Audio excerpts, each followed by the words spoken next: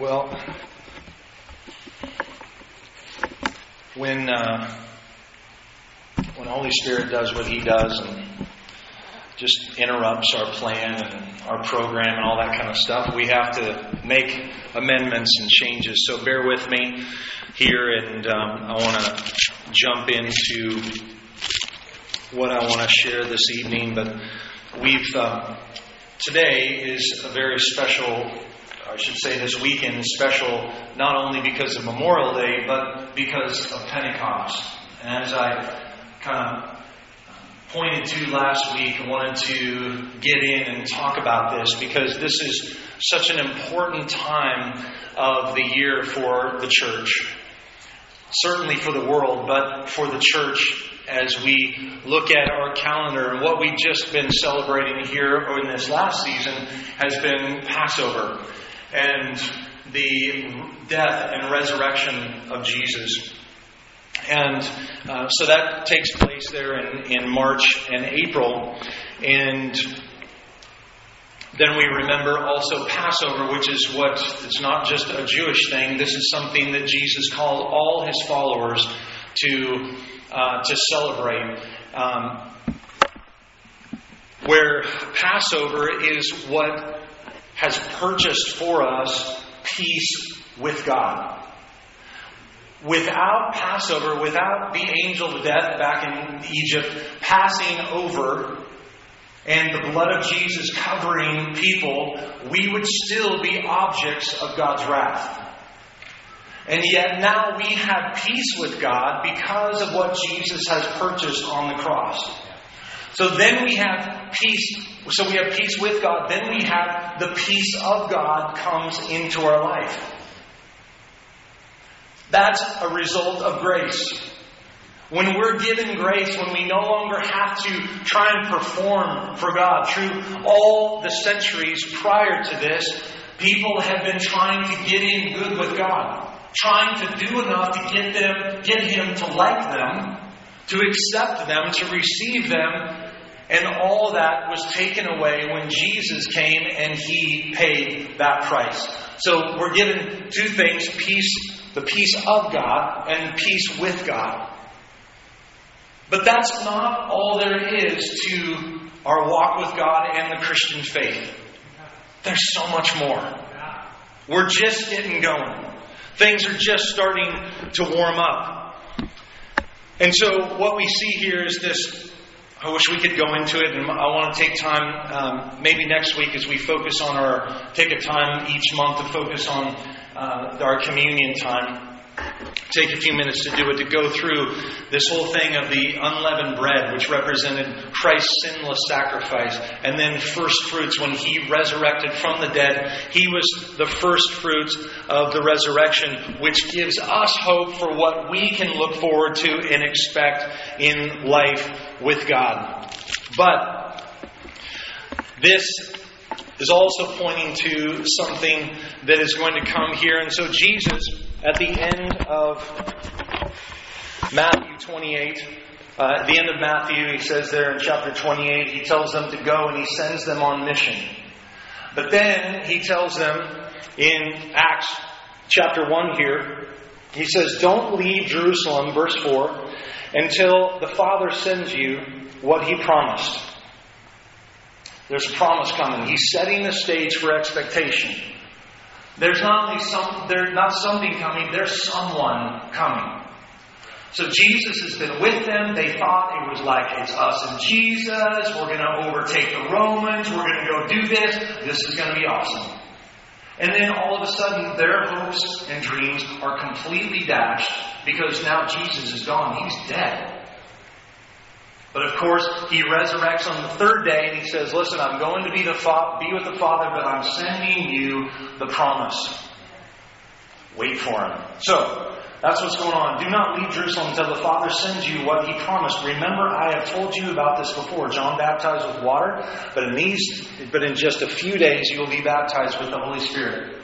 So, how many days after Jesus' resurrection do we start to experience what's going to happen here in Acts? Okay, so what's Pentecost? What does that word penta mean? 50. Okay, so basically we're talking about, it said 7 weeks, so 49 and a day to get us to 50. So Pentecost, and then verse 7 here. The Father, in chapter 1 of Acts, the Father sets those dates, and they are not for you to know. But when the Holy Spirit has come upon you, you will receive power and will tell people about me everywhere. In Jerusalem, throughout Judea and Samaria, and to the ends of the earth. So here we see in Matthew chapter 28, he says, go, disciple the nations, teach them everything that I've commanded you to do, baptizing them in the name of the Father, the Son, and the Holy Spirit, and don't forget about this part, I'm never going to leave you. I'm with you to the end. Okay? So, but now go and wait for the promise. So they're there, they're waiting. But they have this mission that they've been given, but this is literally mission impossible. Absolutely impossible. I mean, think about the poster child of this movement right now, Peter. Well, we've gotten into his life before, and we don't pick on him. We understand because we can relate to him. Can't we? Fearful. I mean, he's freaking out when Jesus finally, when the time comes, and they start trying to pick out who's associated with Jesus. What does Peter do? Runs and hides, denies him, says, I don't want any part of this guy because it's going to cost me my life.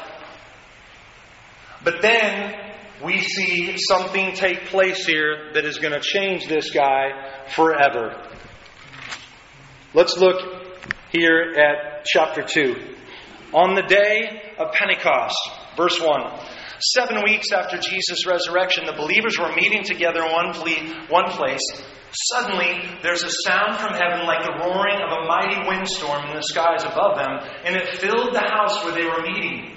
Then what looks like flames or tongues of fire appeared and settled on each of them, and everyone present was filled with the Holy Spirit. How many people were filled with the Holy Spirit? Everyone. Everyone is getting in on this gig. On this new thing, on this new promise that God is releasing, everyone is getting in on it. So don't anyone feel like you're going to be left out. You're not going to be. Everyone was filled with the Holy Spirit and began speaking in other languages as the Holy Spirit gave them this ability. Godly Jews from many nations were living in Jerusalem at the time, and they heard this sound. They came running to see what it was all about, and they were bewildered to hear their own languages being spoken by the believers. So Jerusalem at this time of year would swell by something like 300,000 additional people as people would come to Jerusalem for Pentecost. Here for 1,500 years, actually a lot longer than that, Pentecost starts all the way back to Mount Sinai when God gave them the law. He gave them the Ten Commandments.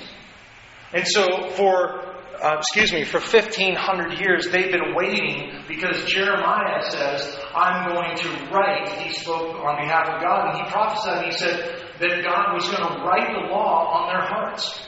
It wasn't going to be this law out here, this obligation that they were going to have to try to, fulfill and do, fulfill all these rules and obligations. But he said, I'm going to write them on your hearts. And that's exactly what took place here. They finally come year after year and go home disappointed. When is God's law going to be written on our hearts? Because the law they knew could not save them.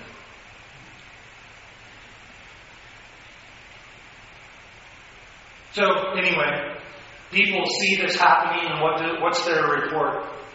What's the result? These guys are drunk. Pete's like, hey, it's 9 o'clock in the morning, fellas. These guys aren't drunk. Who drinks that early in the morning? So Peter stepped forward with the 11 other apostles and shouted to the crowd, hey, listen up carefully, all of you. And this is what he does. He pulls from the prophet Joel. He says, I'm going to tell you what this is all about. It was prophesied many, many years ago. And this is what he described and he said is happening. In the last days, verse 17, chapter 2, I will pour out my Spirit upon all people. Your sons and daughters will prophesy. Your young men will see visions. Your old men will dream dreams. Did you guys hear that?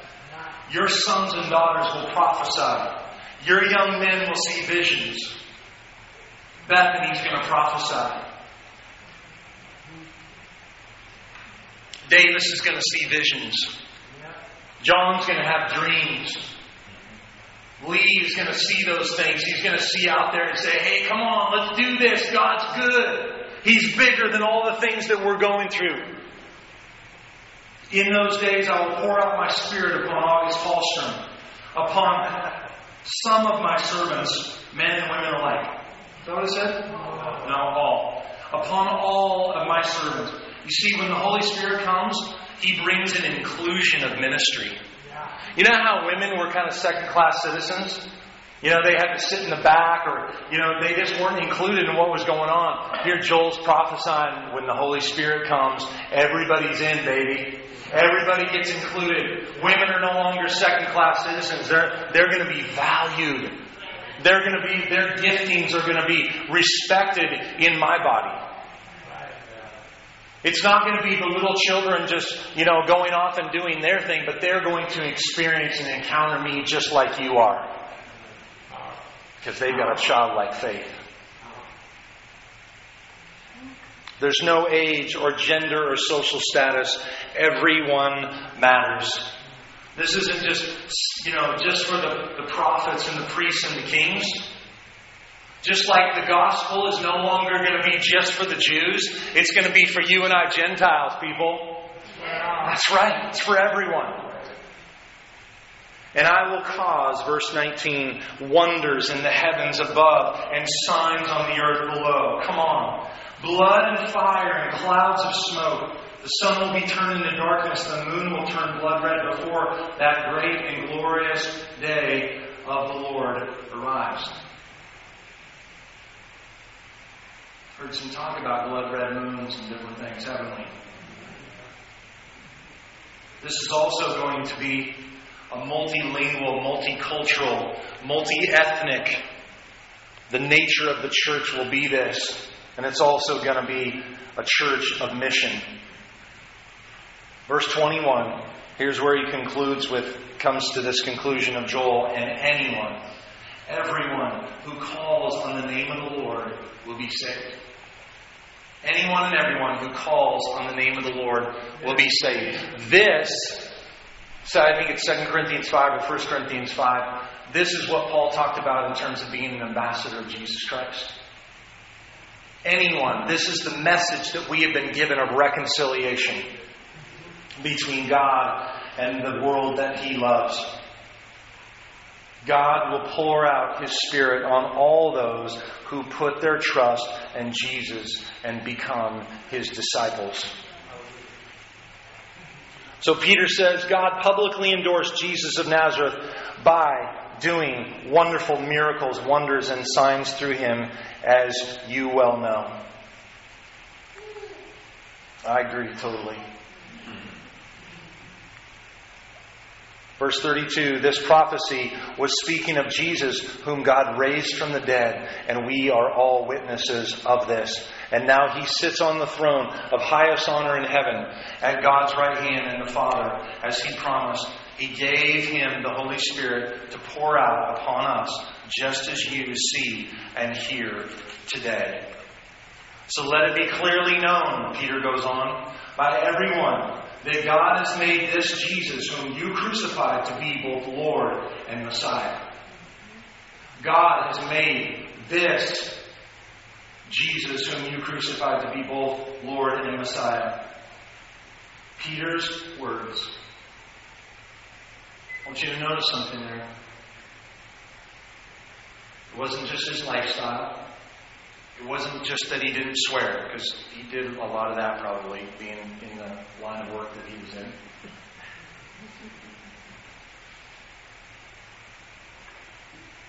It was his words. Yes, is it important that our life lines up with the words? Yes, but it was his words. Here she spoke the good news. Peter's words convicted them deeply, and they said to him, to the other apostles, "Brothers, what should we do?" And he replied, "Each of you must turn from your sins and turn to God and be baptized in the name of Jesus Christ for the forgiveness of your sins, and then you will receive the gift of the Holy Spirit." Well, verse 41, those who believed what Peter said were baptized and added to the church. About 3,000 in all. It's not bad for your first preach. Not bad at all. They were baptized and added to the church. They joined with the other believers and devoted themselves to the apostles' teaching and fellowship, sharing in the Lord's Supper and in prayer. Jesus was the first fruits. But there was this feast of harvest that was fulfilled as the words of God got written on the hearts of these people. You could see that happening. Do you see that? Peter was taking God's word and he was writing it on people's hearts. And they listened to it and they heard it. And as a result, they were changed. They were convicted. You mean that was me? I wasn't even there. You mean that was me? It was my sins that put Jesus on the cross? That He had to die for me? Yeah, not just as a result of the choices that I make, wrong choices, or the sin that I commit. But it's because inherently, but going back all the way to the garden, there was a curse that is ingrained in all of us, that all of us are stained with. That Jesus had to wash clean by the sacrifice of His blood and by the broken body.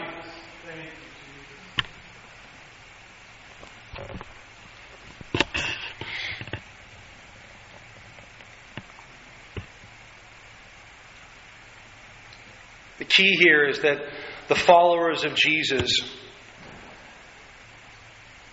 who had now peace with God and the peace of God, were empowered by the Holy Spirit to become like Christ, to deliver the good news of the gospel by trusting in Jesus for forgiveness of sins in order that they might be saved. I just want to share some of the things. Here we see is that, first of all, is that the church here gets its start. Up to this point, there wasn't any movement that had been going on, but we have the birthday of the bride of Christ. Isn't that cool?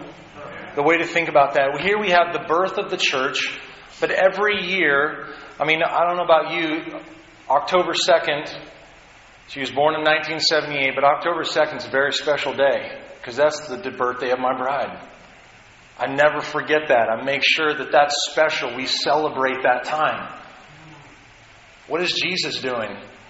As He's looking in expectation for us collectively as His bride, not just in here in this room, but the bride of Christ, past, present, and future. That He is preparing spotless for this great wedding banquet that is to come. What does the Holy Spirit do for us in our lives when we are baptized in the Holy Spirit, when we are filled with the Holy Spirit? He helps us to confess Jesus is Lord. 1 Corinthians 12 tells us He helps us to serve God with supernatural power. So we've been given peace with God. We've been given the peace of God through His grace. But now we must have the power of God through the Holy Spirit in order to do what we're called to do. Matthew 28, this impossible mission. But now it becomes possible to go and disciple the nations.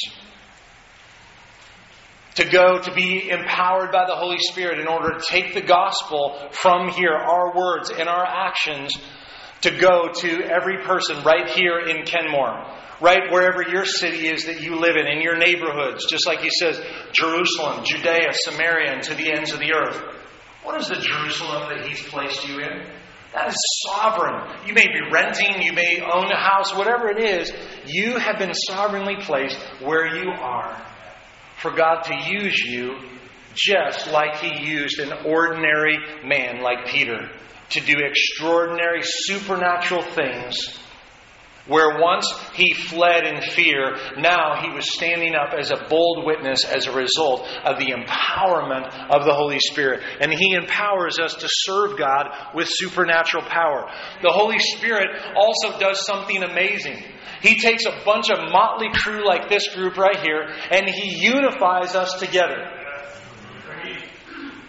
They're not necessarily, it's not always the people we would think of, I want to hang out with them, I want to spend quality time with them, even though we should. But here's the thing. When we are in the place where the Holy Spirit has placed us, we don't just go and choose wherever we want to, go to church or attend church. We are called, sovereignly, divinely placed, to be put into the body as He pleases. 1 Corinthians 12. That's His choice.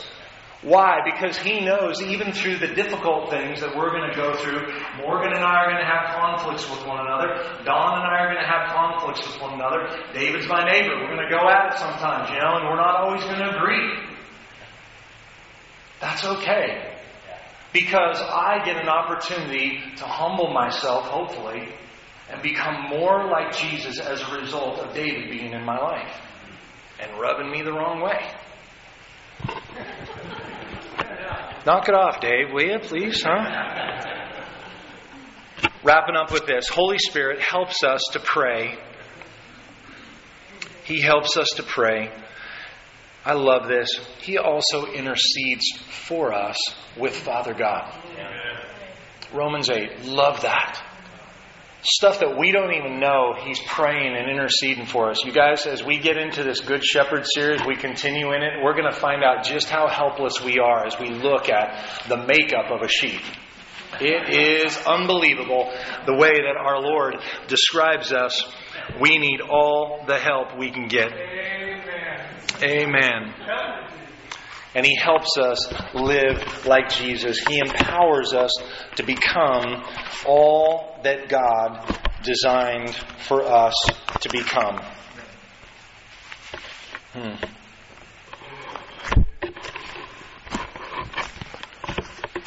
As lead pastor of this church, my responsibility is to equip us.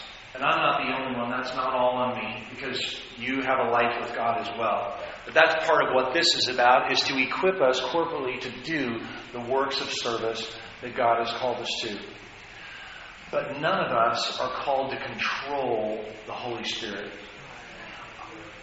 Don came up to me, Don Prescott, after worship, and he came up to me, he goes, "Do you plan to do that?" I'm like, "No." What happened here, this morning, and just waiting on Him. It was a perfect setup. It didn't, in a sense, need to even be preached. We could just say, what happened here, that's what I'm talking about. That's what Holy Spirit is wanting to say to us, to give Him room, to step back, to let Him move in our lives. I'm serious. I used to practice this way. Just, I'm in the shower and whatever, just singing along, and probably too much information, but no visuals. But just, little things like how much shampoo. Okay, and then I hear Him say, "Okay, that's good." Awesome. Practice hearing the voice of the Holy Spirit. That's so good. And that translates into, see that guy over there, Eric? Just go ask that guy how his day's going.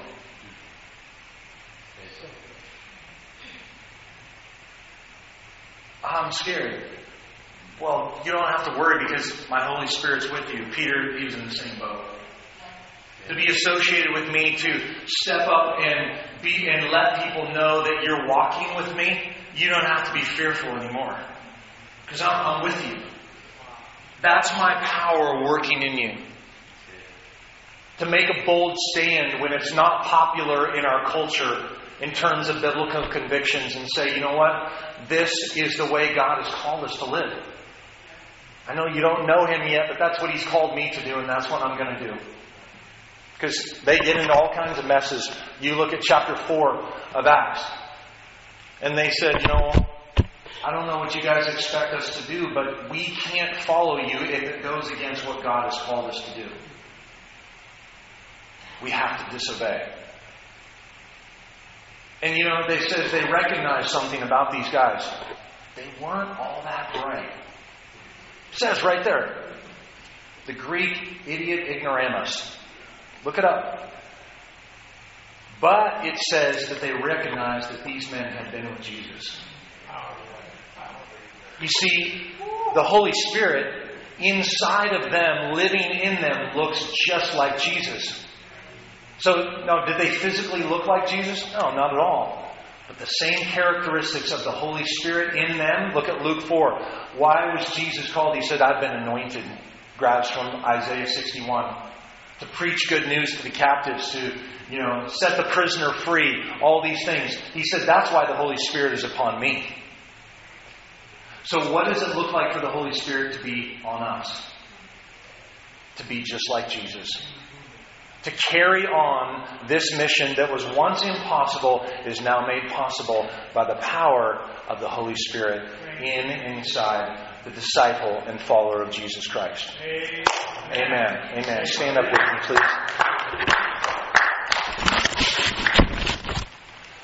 This is what is available to how many?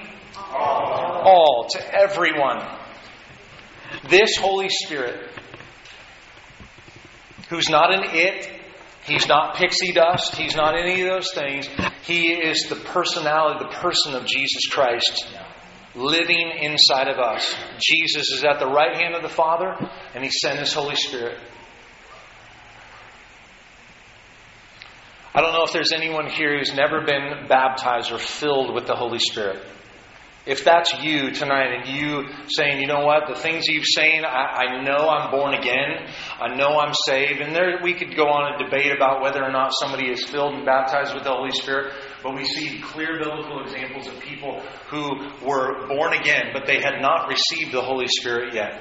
And if that's you tonight, and you want to receive the empowerment of the Holy Spirit to live this life that Jesus called you. Maybe you felt like you just like this really nice souped up car, born again, brand spanking new. But there's a lack of power in your life to live. Maybe there's constant fear to reach out and to express the good news of Jesus Christ to people. If there's a fear there, you need to be baptized in the Holy Spirit, filled with Him, and empowered to do that work of ministry that He's called you to. So if that's you, I would love to pray for you. So we're going to go ahead and conclude here. But if that's you, maybe you've never received your prayer language. You don't speak in tongues. You're like, oh man, that's part of that's kind of hocus pocus thing.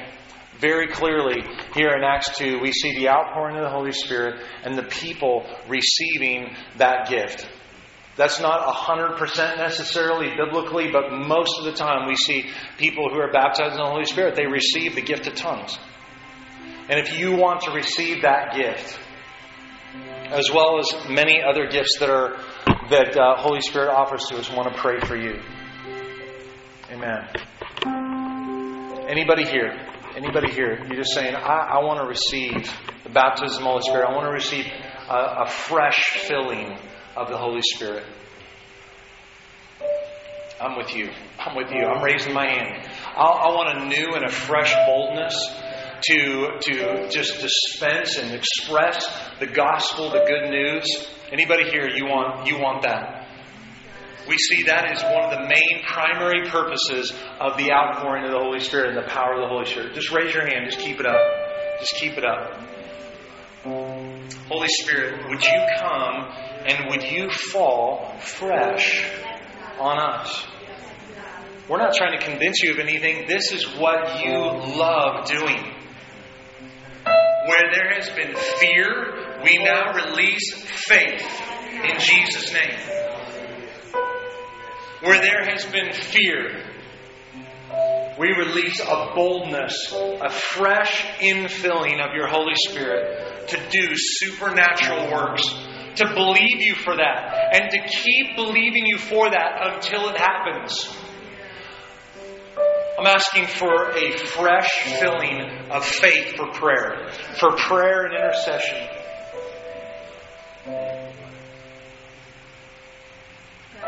To work with you, to co-labor with you in the earth today, releasing your will and your purpose into situations where there's an impossible situation right now. We just speak faith for the impossible. As we see sickness and disease in front of us, as we see marriages completely falling apart, we just say, no, faith for the impossible. Faith for the impossible. And we do this all so that you would be glorified in and through us. Yes. In Jesus' mighty name, amen. Amen.